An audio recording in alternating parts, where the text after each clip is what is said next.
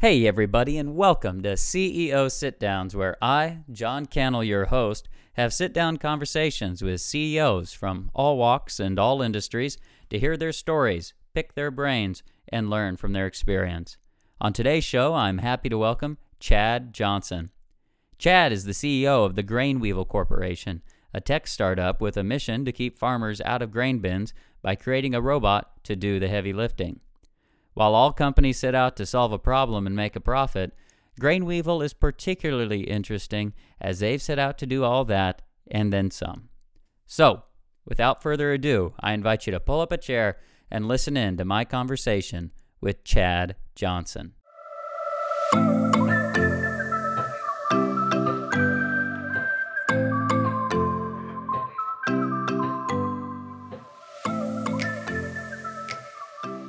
Hello, Chad. Welcome to the show. Happy to have you. Well, thanks for having me on. This is going to be a fun conversation. I'm looking forward to it.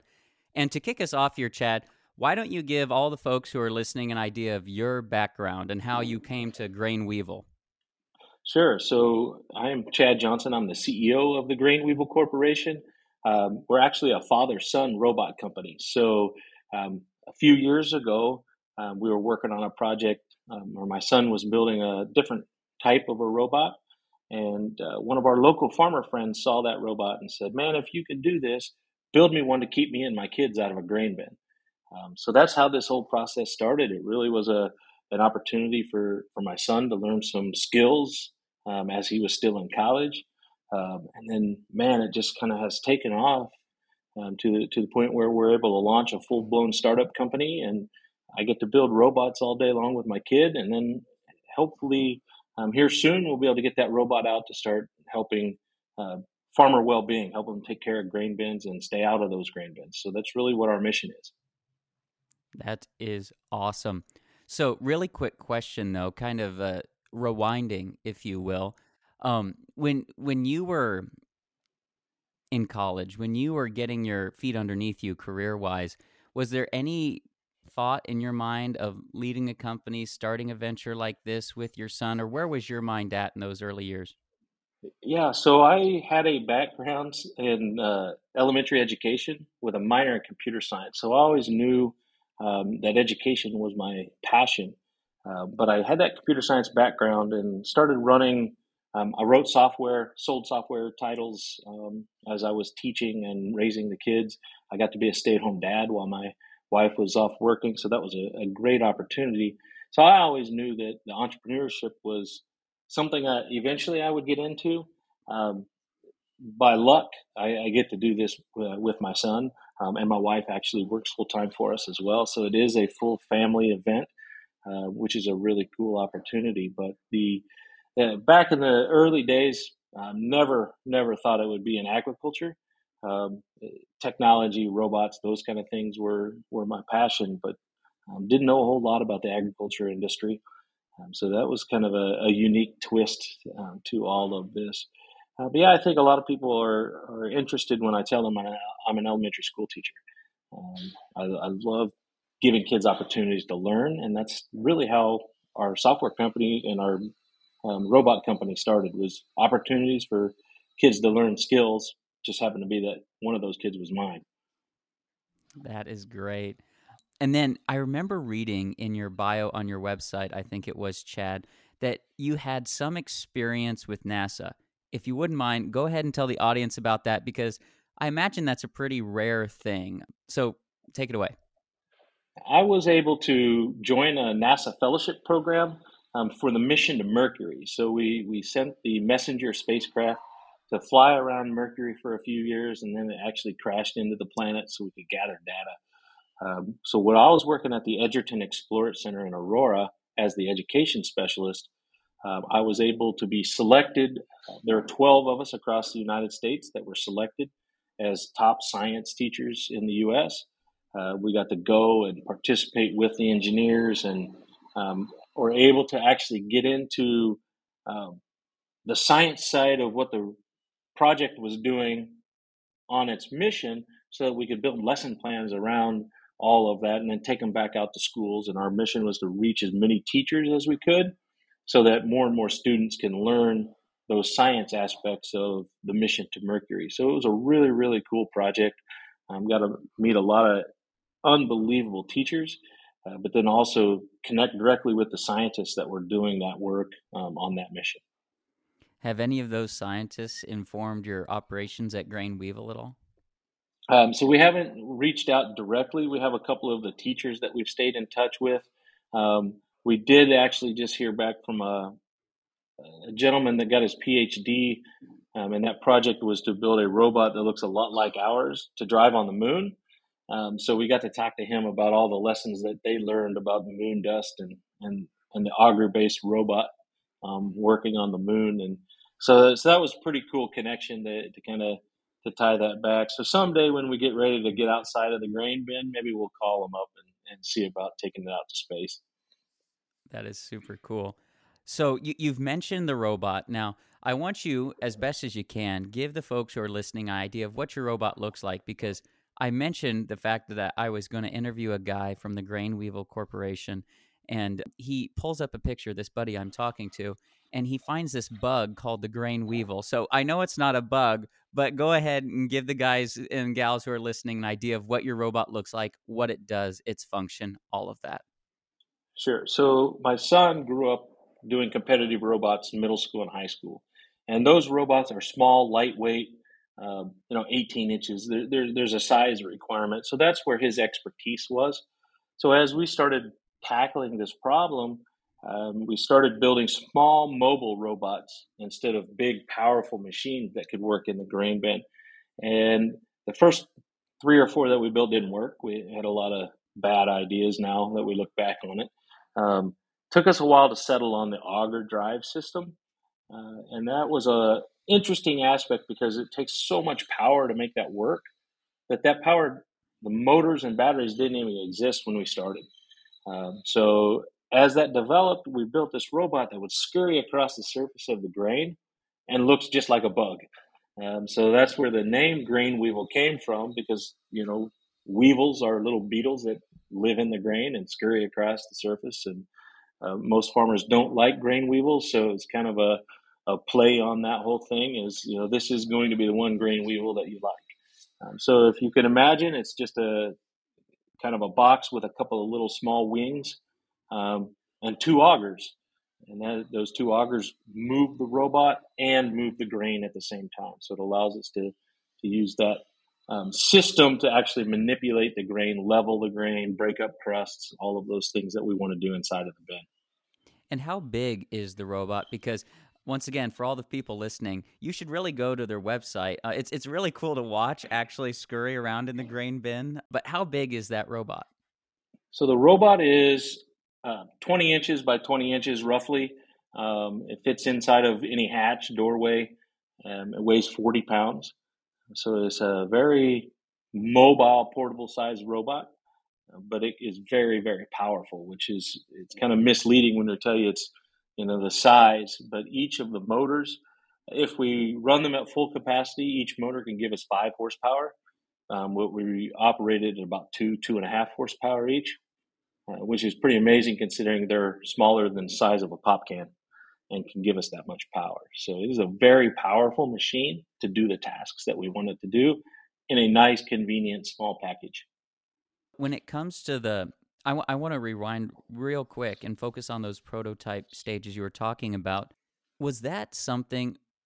Did you have any expectation at that point that it would become a company, that it could be a viable business venture, or was it just an attempt to see if it would work? And another question, in tangent with that one, were you just throwing your own money at it? Were you looking for outside capital? What was that like?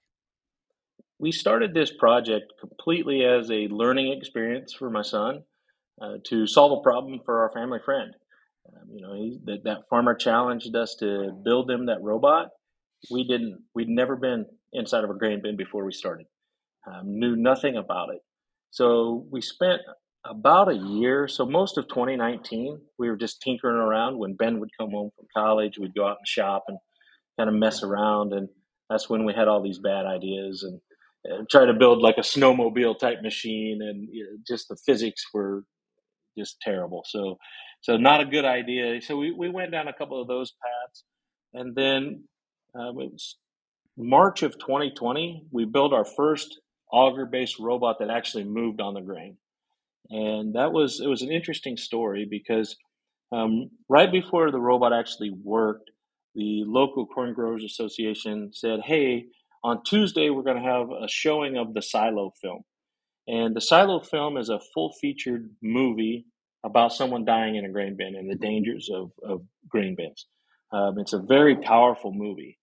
And they asked us to come, and we said, "No, you know what? We've never even had a robot work yet, so I don't think it would be a good idea." Just so happened the Saturday morning, we went out and this version of the robot worked. It drove in the grain, it moved grain. We had this little video clip. And one of our neighbors in Aurora is a patent lawyer. And he'd been serving as a mentor for our robotics program. And we had a really good relationship with him. So we're like, about noon on Saturday, we pack everything up from the grain bin. We call Mr. Morris and say, "Hey, can you meet us at the shop? We need to write our patent right now." And so he came Saturday afternoon. We wrote our provisional patent. He sent it in on Monday morning. Tuesday morning, we get the word that it had been accepted in the. So we had our protection all set up. So we went to the movie.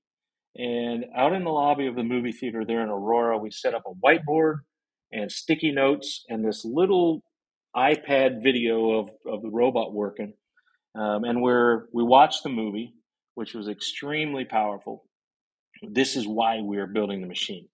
And then we went outside, and everybody that was there started asking questions.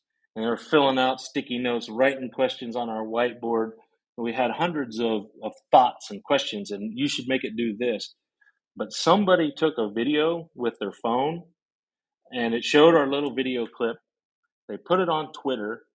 We got 80,000 views in about 2 weeks and a couple of hundred direct messages from farmers saying, "We want this thing."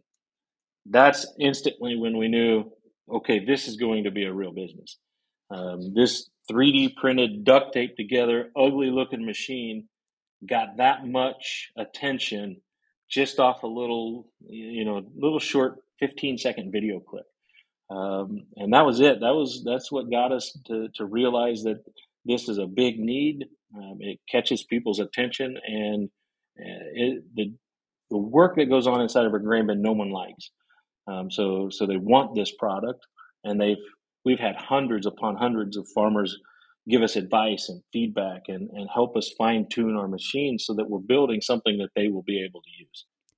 Did any one of those farmers look at the machine, look at the robot with its complexity, its automation, and say, "No, I don't want that. I'll just keep doing it the way I have been"?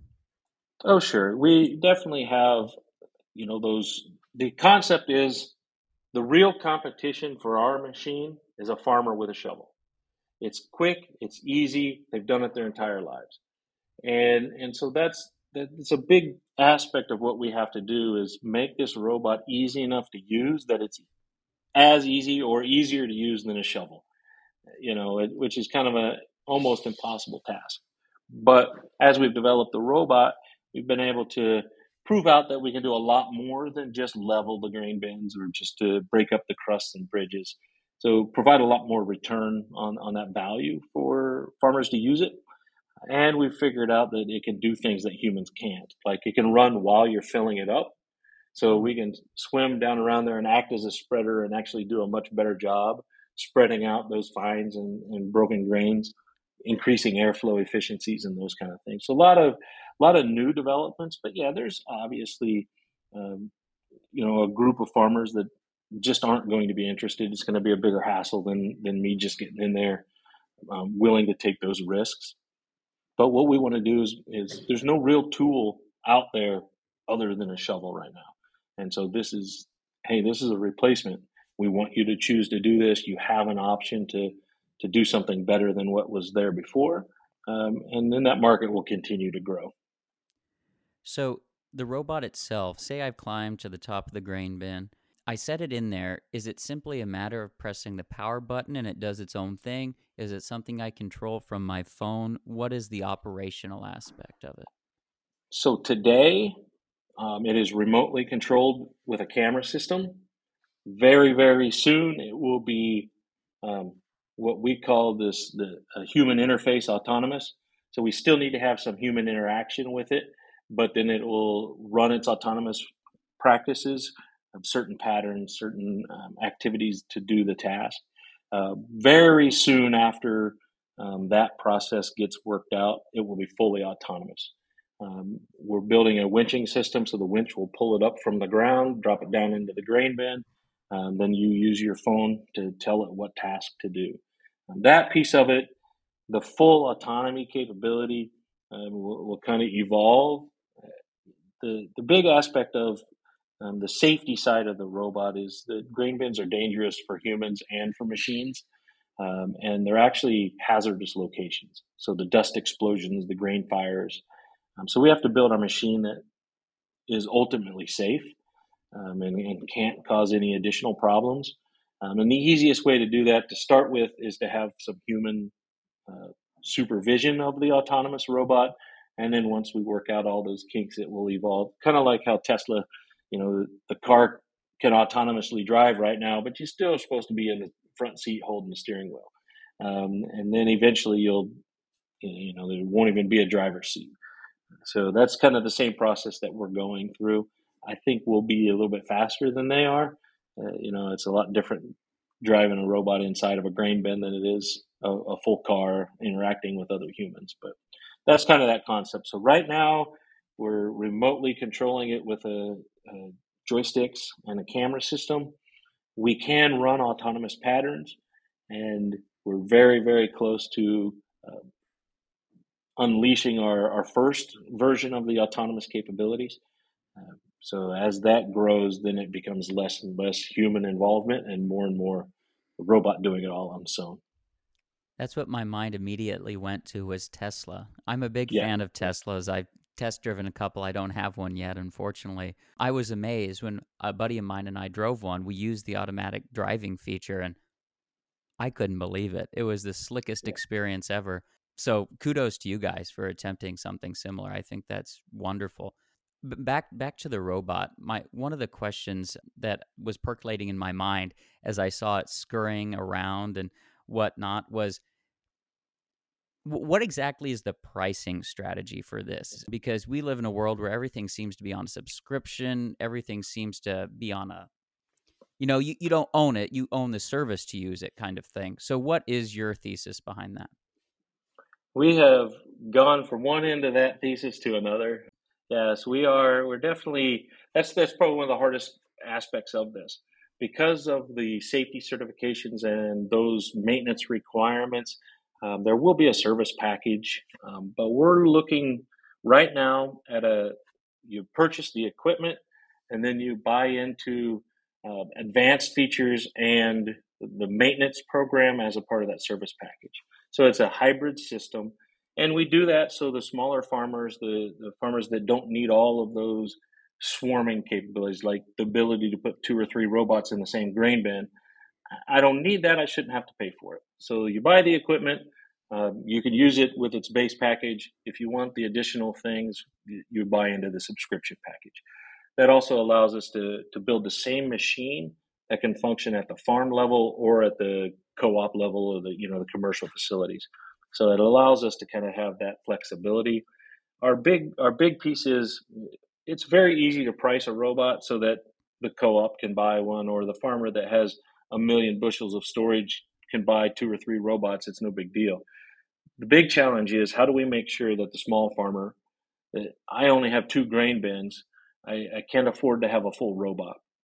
So what happens there is there's a service capability where John, you might buy 10 robots and go around to 10 small farms and help maintain their grain.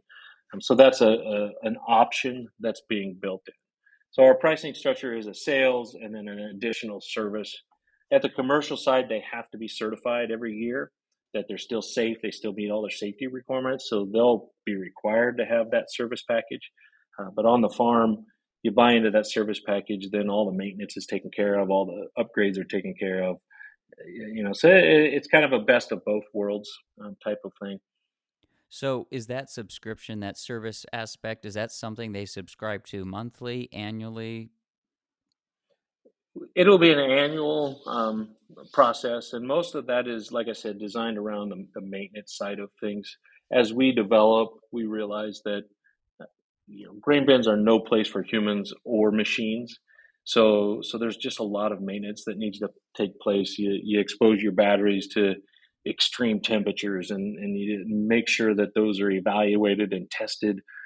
Go through a full evaluation process so that that battery is deemed safe again to use the next year. So that's kind of that process. It's much more complicated than it seems.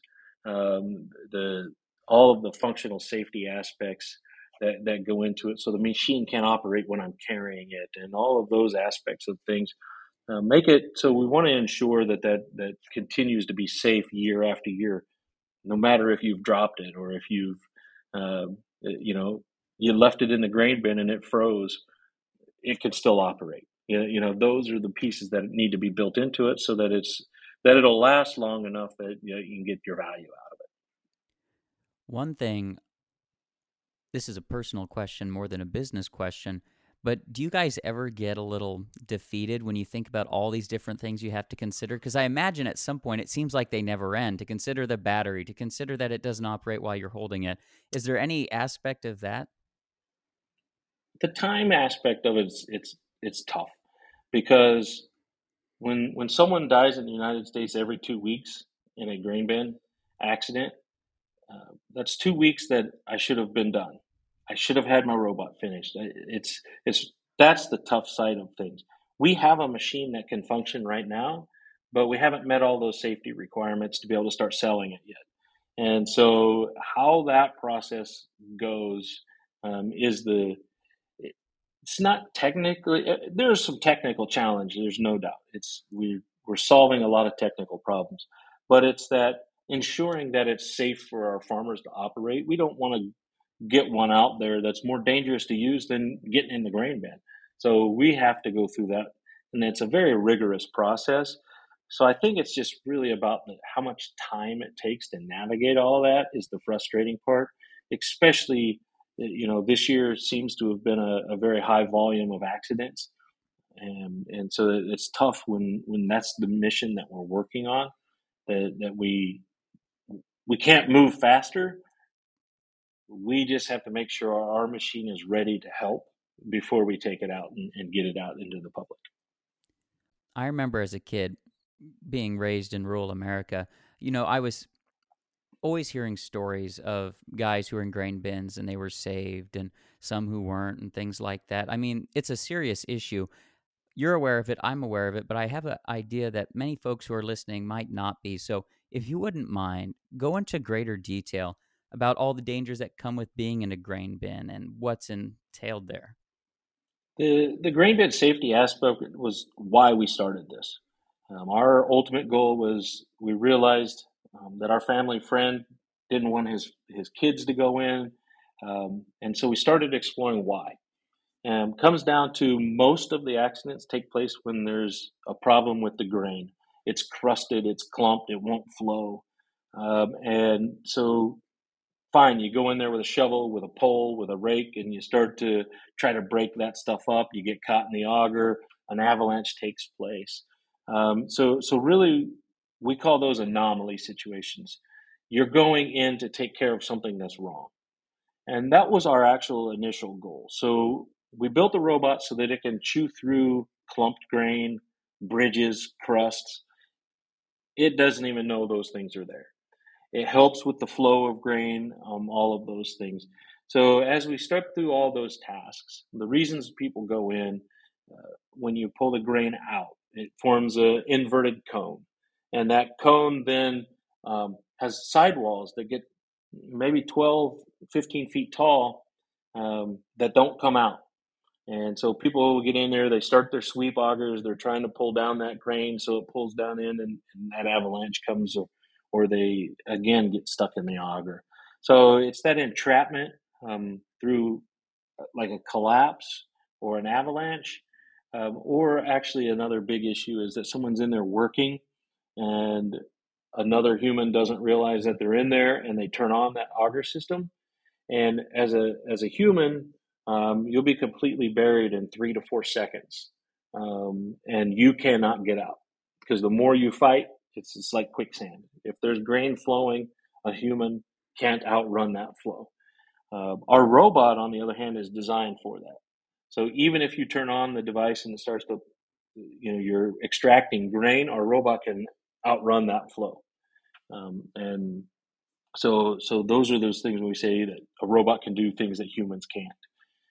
So yeah, that safety situation, I think those are all of the like emergency anomaly situations. But one of the things that we've learned, um, long-term health, it's one of those things that you just can't pinpoint.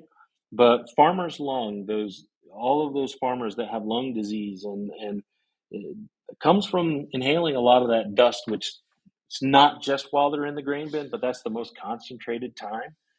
So it's a very dangerous to breathe in dust and mold and all of those things. And so we can put that robot in there instead of the human.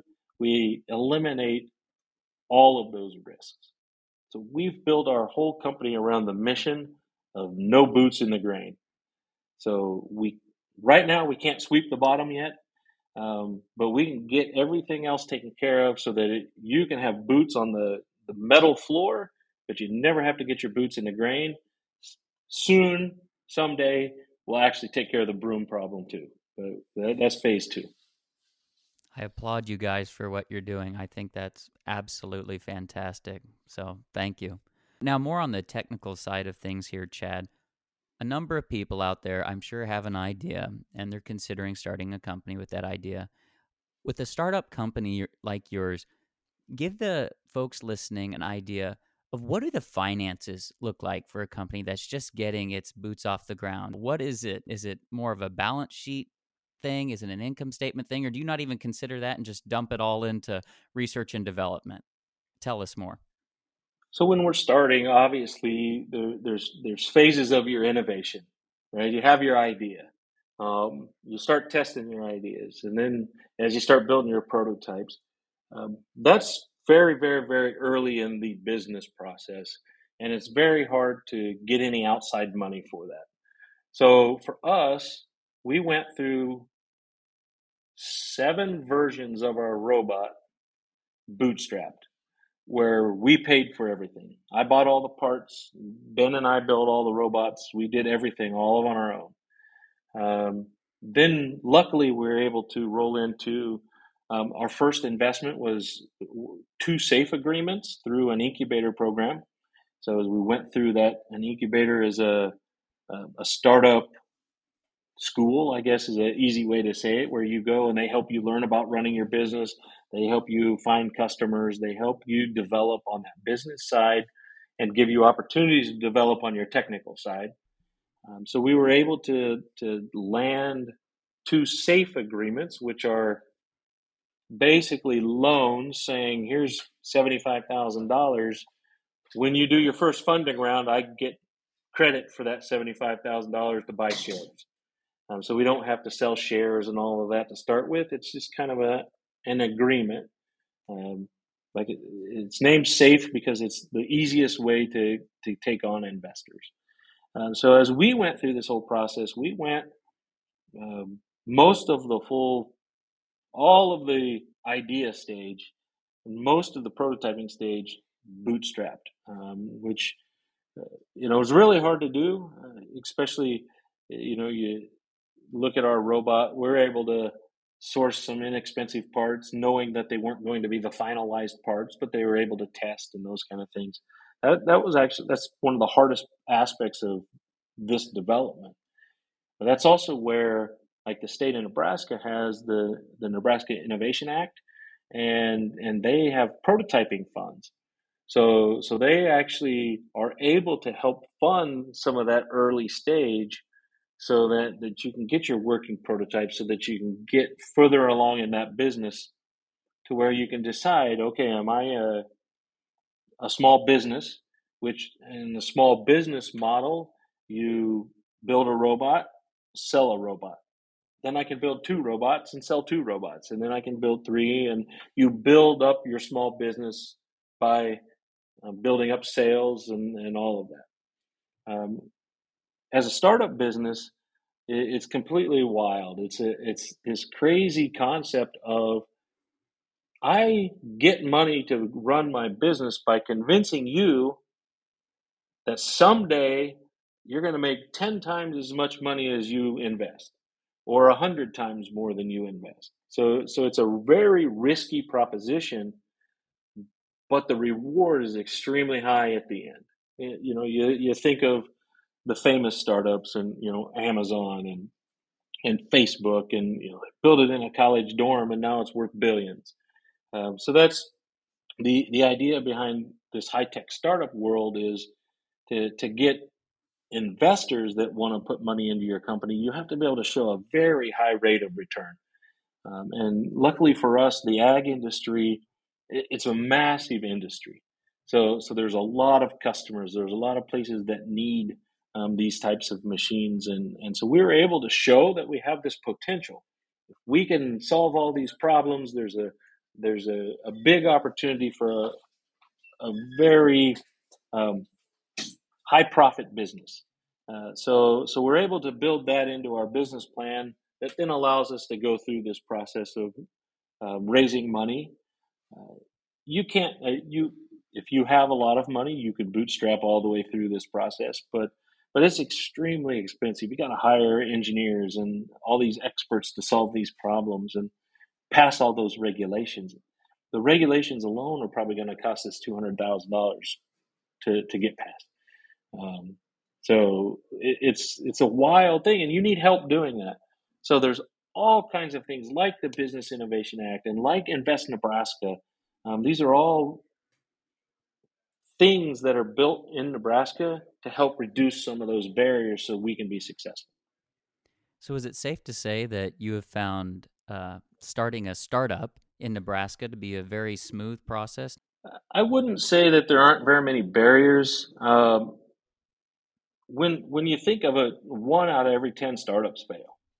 And so our goal in Nebraska is to build a culture in which we're the ones and the other nines are somewhere else, right? So we want to be in Nebraska, 8 out of 10 startups are successful. Or so that's what the process is how can we most reduce those barriers here so that more and more and more of us can be successful.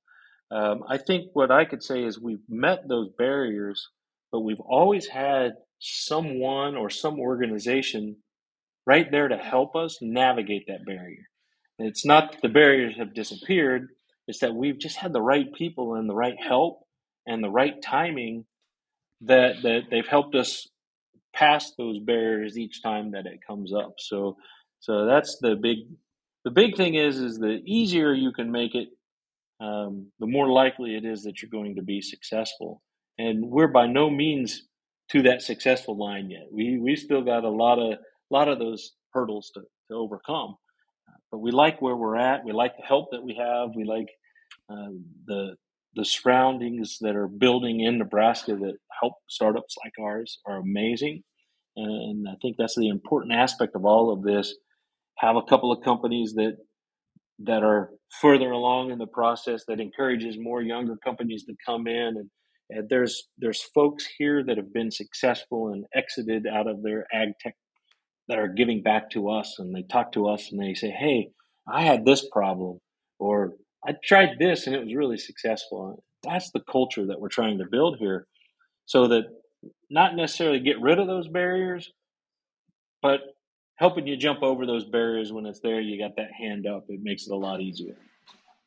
I was actually going to ask about that because, having the elementary education background that you do, were you ever intimidated by all these financial models and projections and all these various things that one has to juggle, like the regulations? A little bit.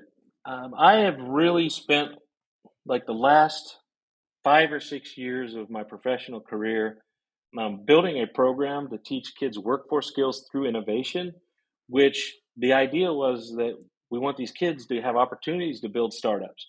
So I had started, building that education program.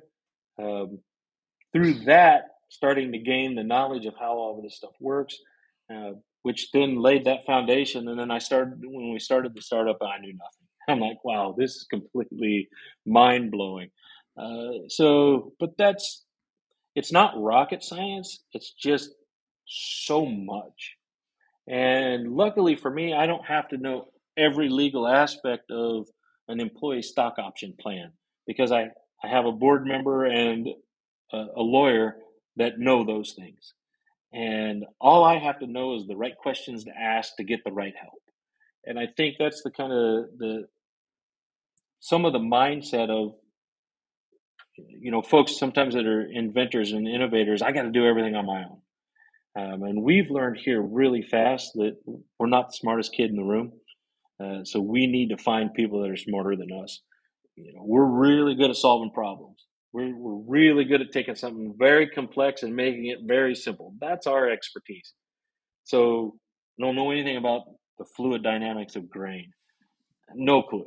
I got to find people. I have no idea. So we have all these farmers, we have all these experts, we have all the lawyers and the patent attorney. You have to bring all those people around you. There's no way I can know all of that. And as soon as I realized that I didn't need to know all of that, then it made it a lot easier. I got to understand all of it, but I don't have to be an expert in any of it. For sure.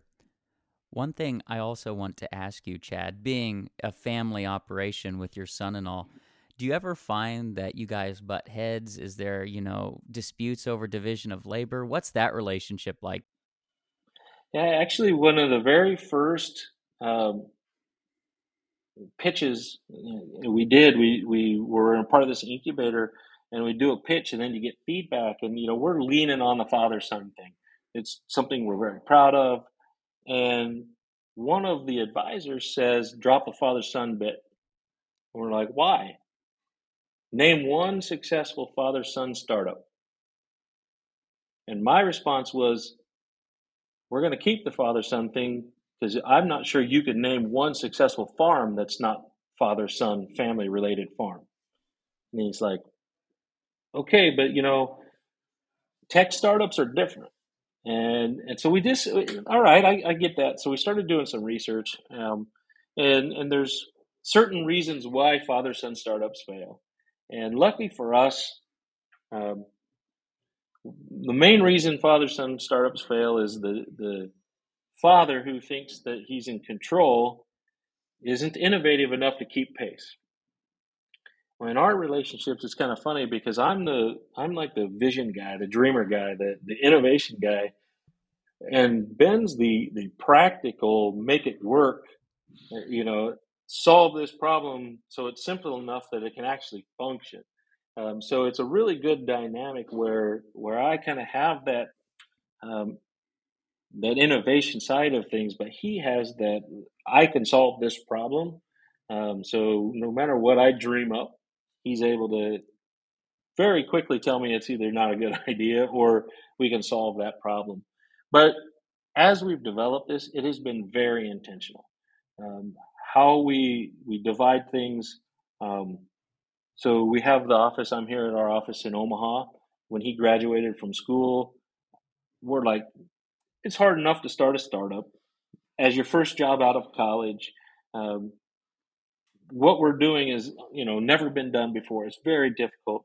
Now you throw in the dynamics of a father son thing. Can't expect him to move home, right? We don't want the kid to move out of Omaha, move back in with his parents to run this startup. That's not going to work. So I stayed in Aurora, so I'm here quite a bit, but we have some of that separation built in intentionally. We try to make sure that our process is we know what each other's good at, and we're intentional about making sure.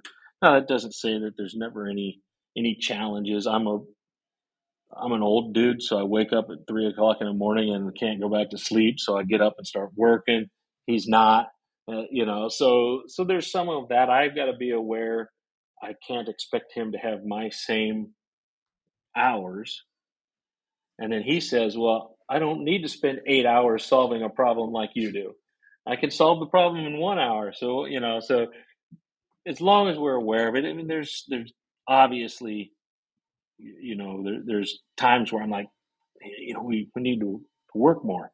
And then there's times where it's like, man, I can't believe you solved that problem that fast, right? So as long as we're aware of it, we communicate very well.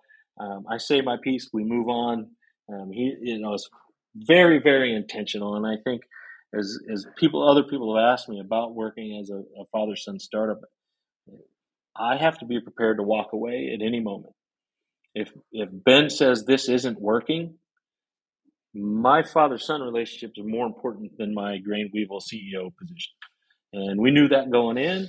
And as long as that's all on the table, I think it's all good. And we love it. I love the opportunities. We try to do fun things like we're traveling. We try to go to every town we go to, we find a minor league baseball team or something like that, and just kind of do some of that to make sure it's not just always work. That's wonderful. And once again, I applaud you. I think that's great. But one thing you said in there, Chad, caught my attention. You mentioned the dichotomy between the startup community and the traditional American farmer community. Do you ever find yourself in a place where there's a rock and a hard place and you're in between? Is that a fine line to balance? Yeah, I think the idea when you hear startup, right? It's San Francisco, it's Boston, it's these real big robot companies coming in and telling the farmer what to do. I built this machine that you're going to love. And we know nothing. And we know nothing. So we can't make any assumptions. And I think from the very beginning, we've built our company on having farmers, having ag industry experts take ownership in what we're doing. A lot of our initial investors were farmers. We're really focused on the idea of we're building something for them because of them, not we're trying to find a place to fit our technology into the way they work. I think that's very important for us to be from this area.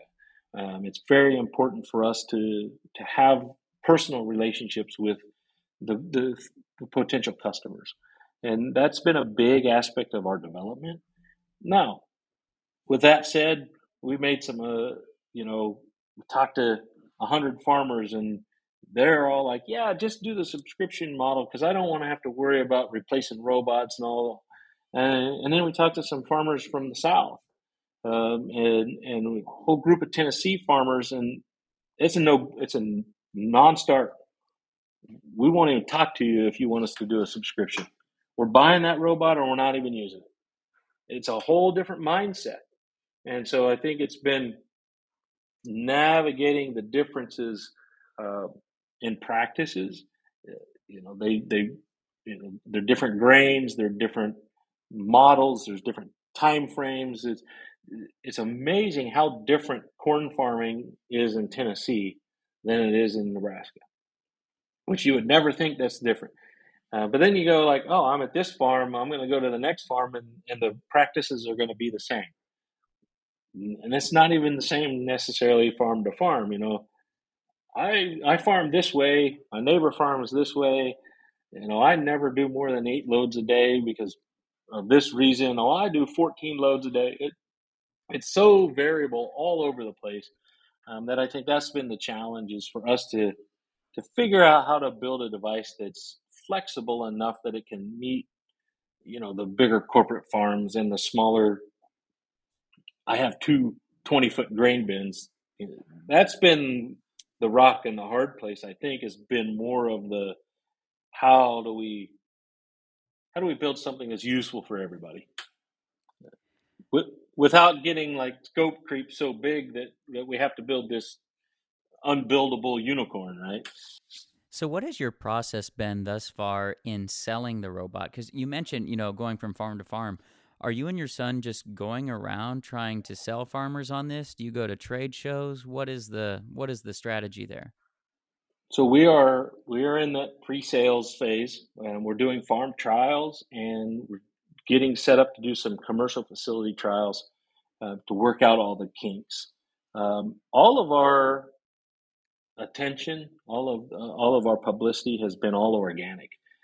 So like TikTok, for some odd reason, we go viral on TikTok once every couple of months. Like we're over 60 million views on social media so far this year, and not a single one of it's ours.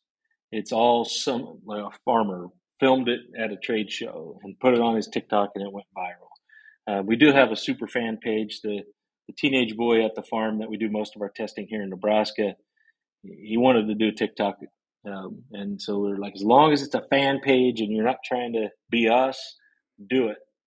He posted something, um, ended up with like 90,000 followers and 22 million views, and it's just this amazing organic, like you had mentioned before that so many people have seen it and have heard of it and are excited to get to that point where we can say, here's a button on our website and buy it. It'll be at your farm soon.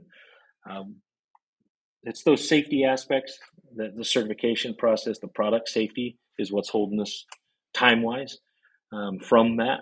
So we're hopeful that we're going to be able to meet those guidelines early next year, mid next year, so that this time a year from now we'll be able to start at least some early sales. We don't want to sell 100,000 of these things, then not have it work right. It's a big difference between having 10 or 20 or 100 robots when you actually start getting them out there. So we got to make sure we're doing it right. But yeah, it's all been organic. It's been farmers talking to farmers, people seeing it on TikTok, or we've been on RFD TV a couple of times, and it's just it's fun, it's exciting, and we try to use that to learn how to make our product more useful, and it's been humbling, and it's amazing some of the exciting things that we've been able to accomplish so far. I will say, being from rural America, RFD TV is a cherished channel in my home. I want you to know that, Chad. But I will say that's how I learned about you guys. I think someone on LinkedIn had just shared this video of your robot just scurrying around everywhere, and I thought, dang, that's cool. And it led to an email, and here we are. This year, we're over 60 million views across TikTok, Twitter, Facebook, LinkedIn. It's and that doesn't count. That doesn't count the how many people watched the the Next Farm TV show that we were on RFD TV. We don't know those numbers. It's a big following they have, so I'm sure we got a lot of eyeballs. So it's been amazing ride for us. It's been so exciting. So many people have helped us along the way that we can take credit for it because our names are Ben and Chad Johnson, CEO and CIO, and but we can't take credit for it. It's somebody else's idea. We were just able to capitalize on solving that problem for them. It's other people are seeing it and getting excited about it and sharing our story, and it's just been this amazing opportunity for us to be a part of it. um, we're doing our part of it, taking advantage of our opportunities, but it's been all of these people that have come along beside us to help us and to help propel us to where we are. That's been super fun, part of all of this. And I think there's probably only more fun to come down the road. But back to your robot, Chad, one thing I was wanting to know, when you guys get it perfected, if you will, do you have plans to produce it here in the US? Is it going to be produced internationally? What is the thought there? Our ultimate goal with the production process, to start with, we're getting what we call sub-assemblies. So the bodies are being molded, we're buying the components, and then we're assembling those.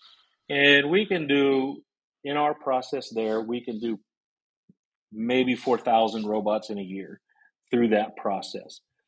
That gives us a year or two to figure out if we're going to go full blown manufacturing. Our intention is all of that will take place here. You don't gain anything by taking it out of the country other than reduction in cost and reduction in quality. So, and for our robot, that reduction in quality is more expensive in the long run. So, doing it here so that we can do it right is extremely important to us, and that's we're working through this. Part of we just landed the big Heartland Robotics Cluster grant here in the state of Nebraska. The state of Nebraska did, and we've been a part of that.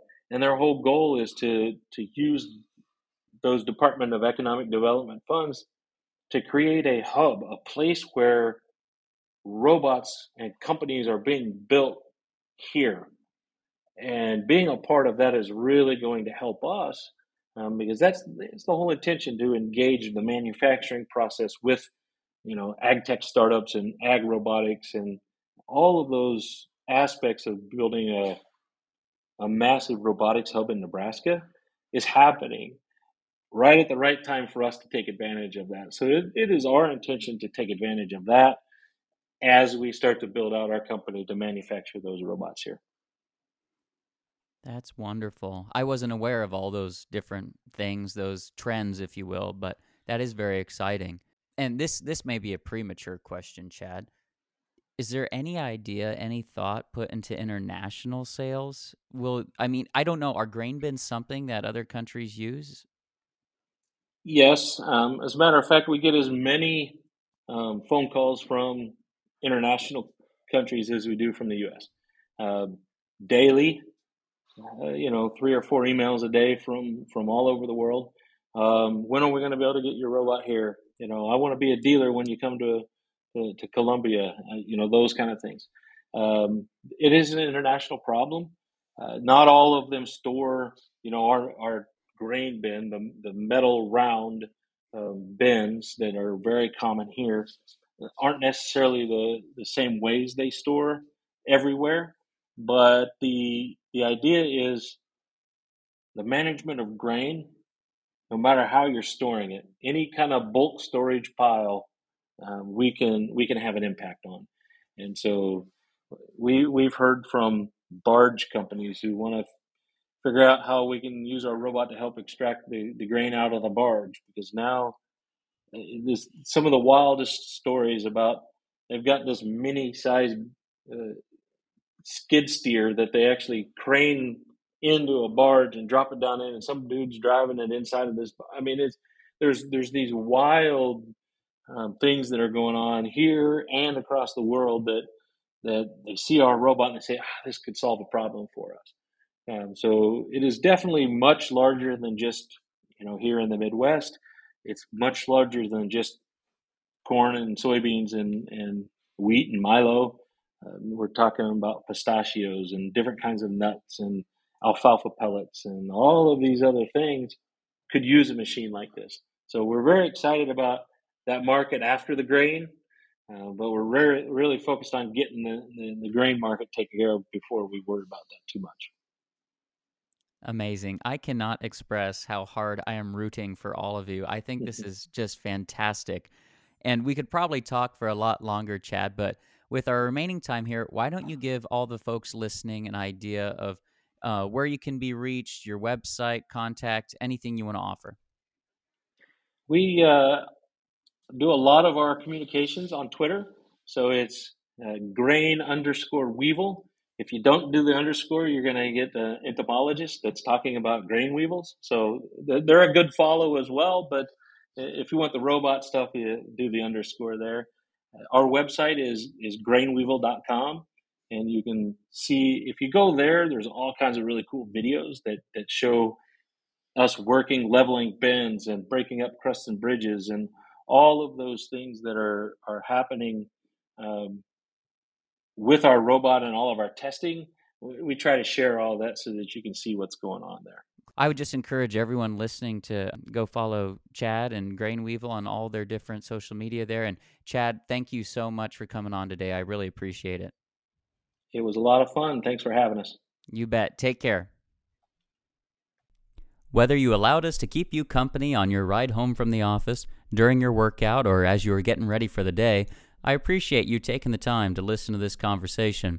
Be sure to subscribe and follow CEO Sit Downs on whatever podcast platform you use, and I'd really appreciate it if you could leave a review, as it helps others find the podcast in the future. And if today's episode called to mind a friend or family member who you think would enjoy today's conversation, go ahead and share this episode with them. I would certainly appreciate it, and hopefully they will too. Thanks again for listening, and may you have a pleasant day wherever you may be.